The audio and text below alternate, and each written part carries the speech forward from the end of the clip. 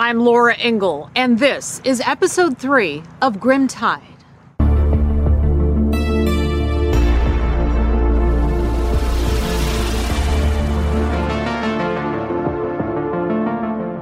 In December of 2010, police looking for Shannon Gilbert instead found the bodies of 4 other women near Gilgo Beach here on Long Island.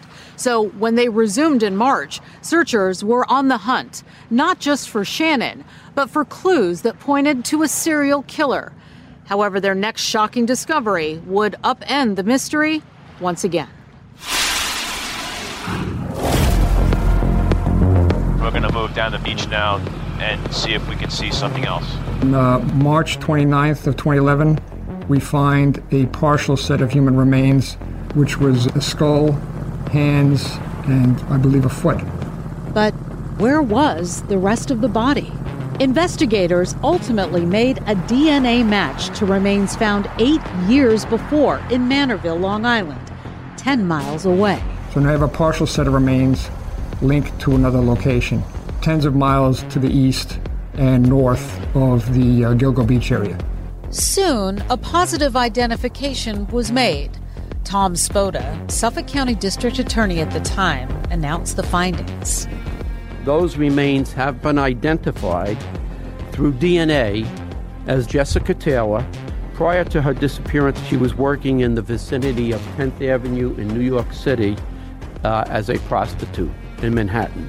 The proximity to the other remains strongly suggested a link to the Gilgo 4, but only this body had been dismembered, and there was no Craigslist connection.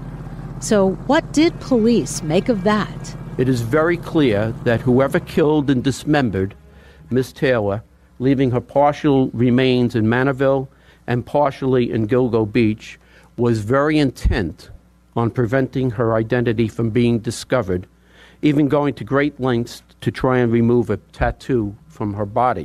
What was also clear was that police needed more help in their search for victims and the hunt for the suspected killer or killers. And that becomes a much more exhaustive endeavor because you needed a lot of resources brought in. Now Chief Cameron was in charge of Special Patrol, and he's coordinating all those efforts. We've never ceased the search.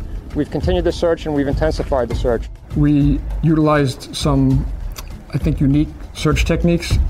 I reached out to the volunteer fire service, and I was able to get 4 tower ladders. So we put homicide detectives in the bucket of the tower ladder. The fire department would extend it out over the brush, and they would be able to look down. They would move the bucket around, search an area. It was a difficult area to search. It was a large amount of land to search. I mean, it really was a needle in the haystack, if you will. And they did find more needles, but that didn't necessarily make it easier to stitch all the clues together. On April 4th, we found 3 sets of human remains. But this time, only one was a woman. She was discovered near the bodies of a man and a young child, neither of which had been dismembered. We had a toddler, we had an Asian male, and what we at the time were calling Jane Doe number 6. The latest discovery surprised investigators. I vividly remember the discovery of both those sets of remains. I have to say it was very troubling to the police officers involved in the search that they had found a toddler, because we were primarily, the mindset was we were looking for the remains of adults. So not only did the body count double, the type of victim was more varied. The bodies were disposed of in different ways, and the time frame of the killings had expanded to 10 years. Could investigators even be sure they were hunting a single serial killer? The myth out there is that a serial killer does the same thing every single time. Paul Holes is a retired cold case investigator from Contra Costa County in California, where he helped bring the Golden State Killer Joseph DeAngelo to justice.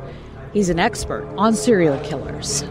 They have fantasies, and they want to live out this fantasy, and they will tend to do the same types of behaviors in order to live that fantasy. But there are dynamics and every case that influence how the offender actually commits the crime. And sometimes these offenders experiment. That became the working theory in the Long Island killings. It looks like the killer may have evolved because the first 4 that we found were not dismembered. That's known. It's not secret, but they evolve over time. And so it's not unusual with killers to change the way they dispose of bodies. The earlier cases, we have a dismemberment going on. Mm-hmm. Well, why is the killer dismembering the bodies? And it's usually pretty obvious. The killer has a large body that he's breaking up into smaller parts, make those body parts easier to transport, can scatter the body parts across a larger area in order to be able to more effectively dispose of the body and prevent it from being found. In addition, the transport can secret those body parts in smaller compartments within either his residence or his vehicle to help prevent the accidental discovery of those body parts. That's one theory, but Holes advances another, which addresses the puzzling discovery of the male victim who'd been wearing women's clothing. Why would the killer do something that is so drastically different from what he had done? I believe this Asian male possibly had been solicited by the killer, and when the killer discovered this is not what I was expecting, I was expecting a woman. The Asian male is bludgeoned to death. He is an adult body, is not dismembered. So I start to wonder, especially when law enforcement says that the dismemberment has occurred in a particular manner, is there an aspect to the dismemberment that the offender is doing to his preferred victim, the adult women, that is something that is part of his fantasy? Right. So this plays into what is he doing with the body parts that are being deposited along Gilgo Beach? Is he revisiting these body parts? He wants to relive his experiences with these victims? One thing Holes is sure of. There's no question this is somebody that is very familiar with this particular stretch of road. Long Islanders also felt it was someone local. It has to be somebody who's pretty familiar with the area. Is this somebody local that lives along one of these beach communities that happens to know that's a very deserted area at a certain time of night and it would be easy to dump bodies? I was stunned when I took a look at the geography. I'm thinking, this is a beach that is connected, to the primary peninsula of Long Island. But it is just this narrow strip of land. Right. From the Fox News Podcasts Network. I'm Janice Dean, Fox News senior meteorologist. Be sure to subscribe to the Janice Dean podcast at foxnewspodcast.com or wherever you listen to your podcasts. And don't forget to spread the sunshine. Long and narrow, and with the bodies discovered from Gilgo to Manorville, it was time to start searching the entire Long Island shoreline. I reached out to the Nassau County Police and New York State Police and said that, we're suggesting that we continue to partner with you and search your area as well. We had to go from Nassau through Suffolk and make sure that we recovered every possible body. So we did that search on the 11th of April. The New York State Police found a bag of bones that contained the arms and legs of a female in their area in Jones Beach. Those bones were DNA linked to a torso that was found in Hempstead Lake Park in Nassau County, which the Nassau County Police Homicide Squad had the case. That torso was found on June 28th of 1997.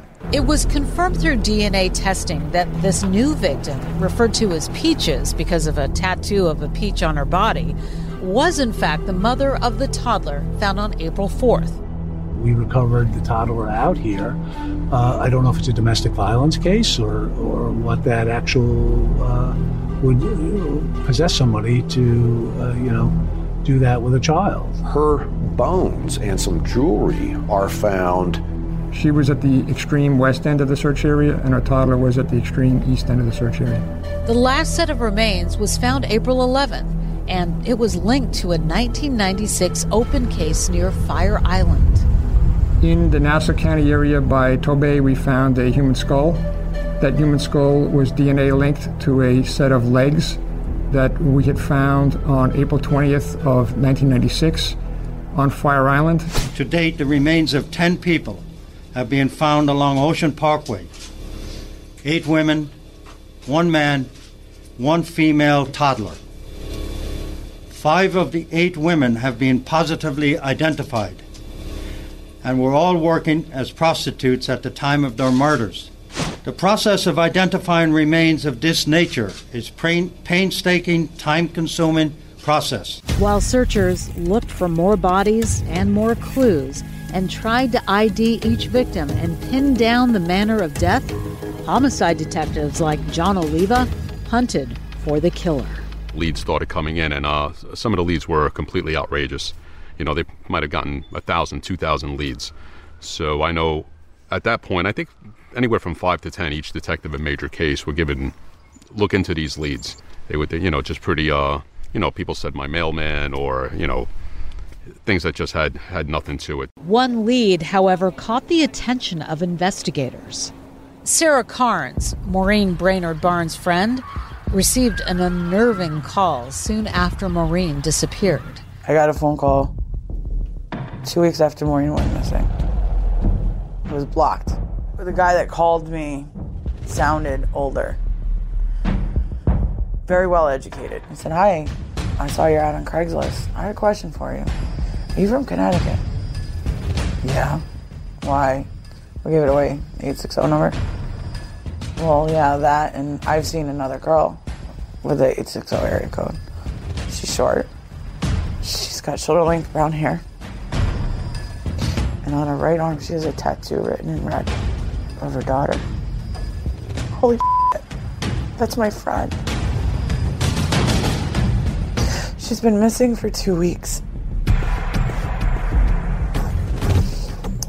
Where is she?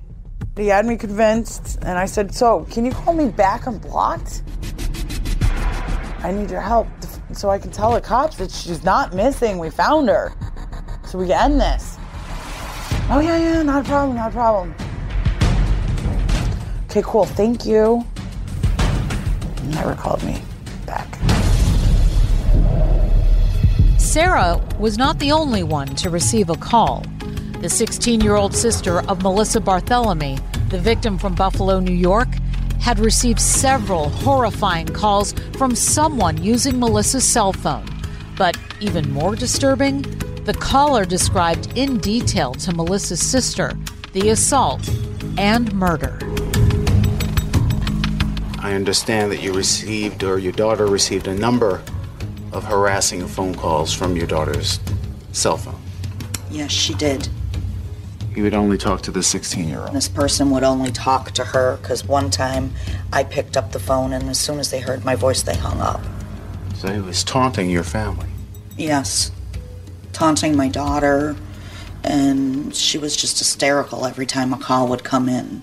Yeah, it goes to a certain sadistic type of personality to, I think at the time his sister was 16 or 17. He called another victim's family member and said, "You should have seen the look on her face," and asked her, "Are you going to be a whore like your sister?" That's an interesting aspect. He's using the term whore. It's very denigrating to the victim.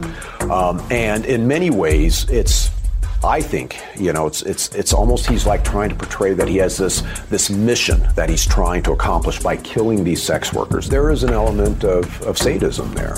This is somebody who is getting a joy out of inflicting fear, inflicting pain and suffering to this loved one of a victim. It's a continuation of what he did to the victim.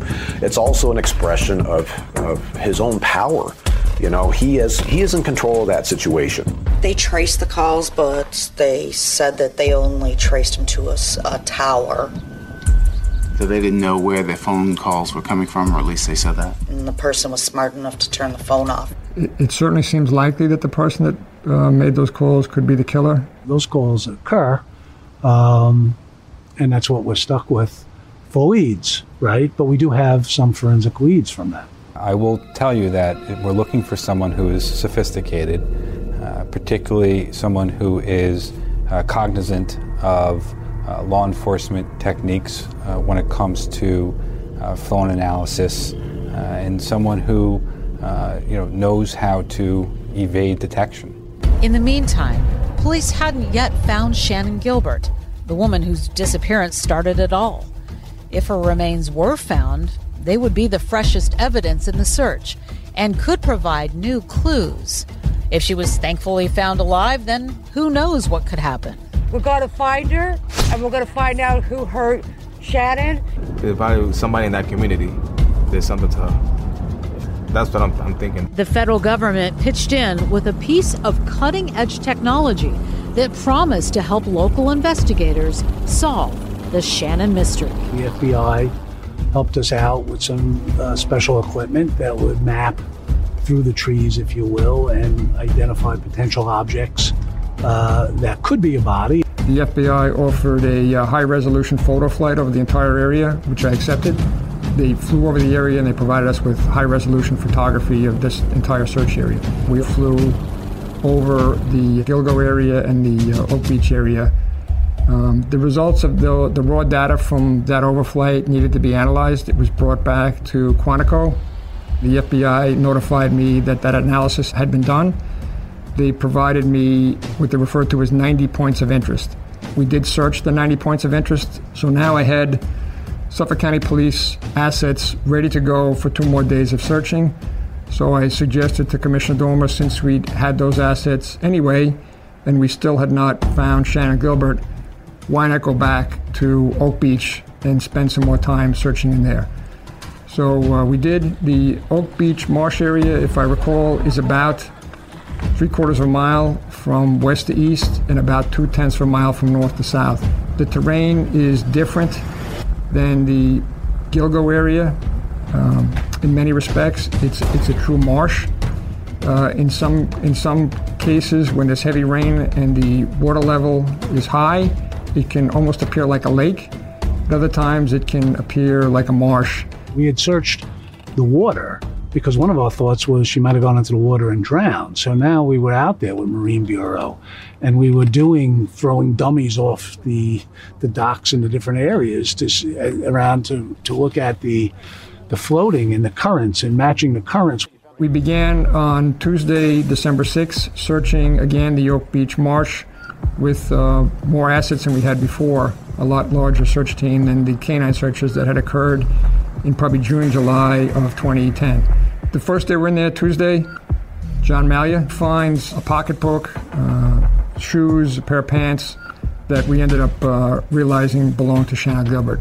And obviously we got a break when we found the pocketbook and the clothes.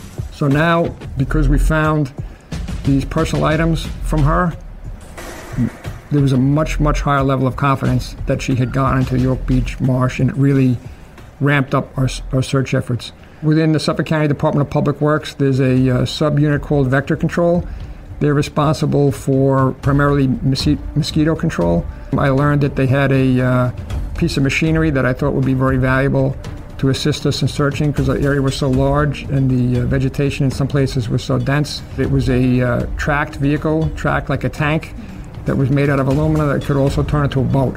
So if you're driving along in an area with water and it suddenly was submerged in the water, it would float until you got to the other side, and then it would turn back into a tracked vehicle.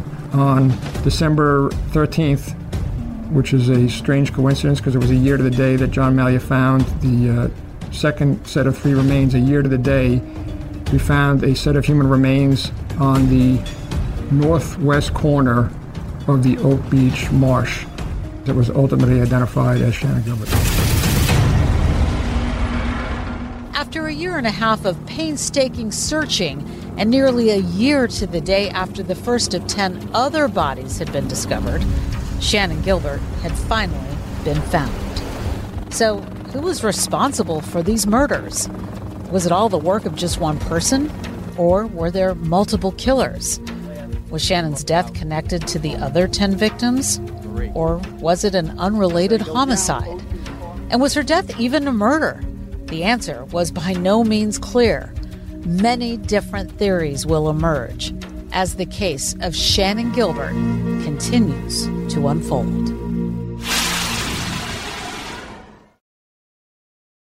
From the Fox News Podcasts Network. In these ever-changing times, you can rely on Fox News for hourly updates for the very latest news and information on your time. Listen and download now at foxnewspodcast.com or wherever you get your favorite podcasts.